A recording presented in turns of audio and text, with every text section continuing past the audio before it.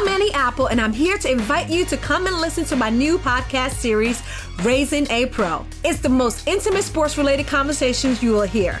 Each week, we explore the journeys of some of your favorite NFL players through the eyes of those that know them best. From Joe Burrow, DeAndre Hopkins, Myles Garrett, Ezekiel Elliott, Nick and Joey Bosa, just to name a few. With exclusive insights and information, we leave no stone unturned. Subscribe now to Raising a Pro on your favorite podcast app.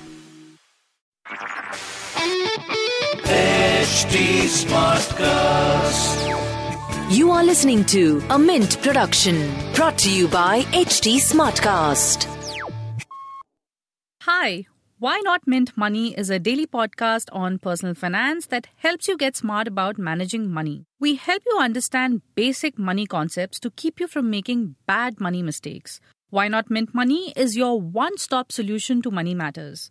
So, let's get started. Welcome to your money journey.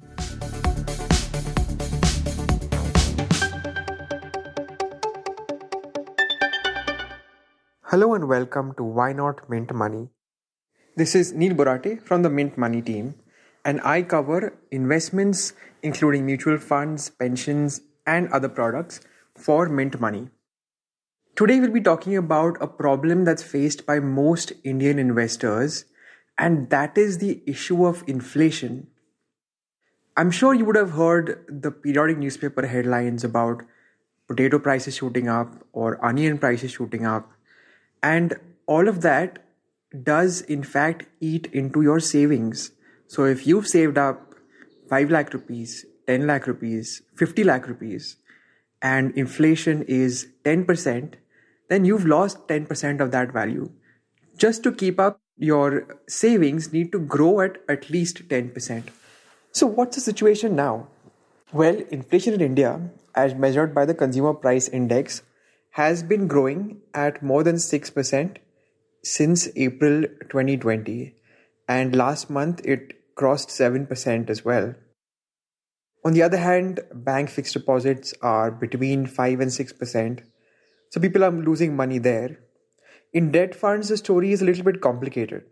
In certain categories like liquid funds and ultra short term or money market funds, people have lost money. Those funds have given around 2.5 to 3% in the past 6 months. So if you compare that with half yearly inflation, so let's do a simple half of 6%. If you compare that with a 3% price rise in the past 6 months, then they haven't kept up. Another group of debt funds, corporate bond funds, banking and PSU debt funds, gilt funds, which is government securities funds, they have kept up. In fact, they have beaten inflation in this period. But why? Because the RBI has been on a rate cutting and easing spree where they've consciously tried to bring down yields in the debt market. And when the central bank does this, it pushes up the returns of debt funds. But this may not be sustainable because the RBI cannot keep cutting rates in the face of high inflation. Let's assume that this is indeed a one-off thing. So what kind of returns will debt funds give in the future? The best way of looking at this is to look at the yield of the debt fund that you're holding.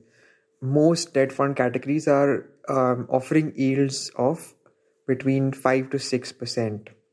Unfortunately, if inflation remains at 6% or higher, that's not going to beat inflation. So what solution is out there?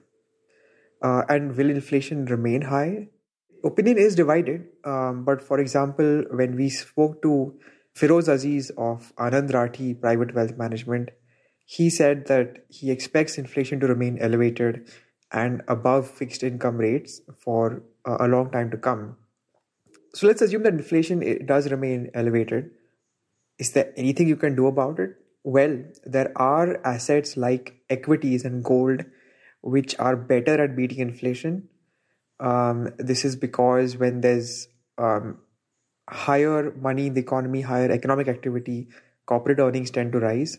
Also, the supply of gold is more or less fixed. Gold prices tend to rise if there's a lot of money printing. But these are both extremely volatile assets, and financial advisors only recommend them for the long term. So keeping this risk in mind, you can look at your portfolio and see if you can rebalance it so as to have a better chance of beating inflation. Thank you very much for listening, and goodbye.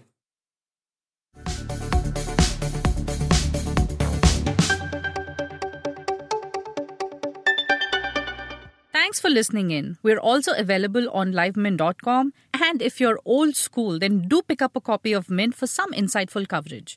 If you have any questions you want us to address, do reach us out at HT Smartcast. We are present on Twitter, Facebook, and Insta. And if you want to connect over email, write into us at mintmoney@livemint.com. Until next time, it's bye-bye.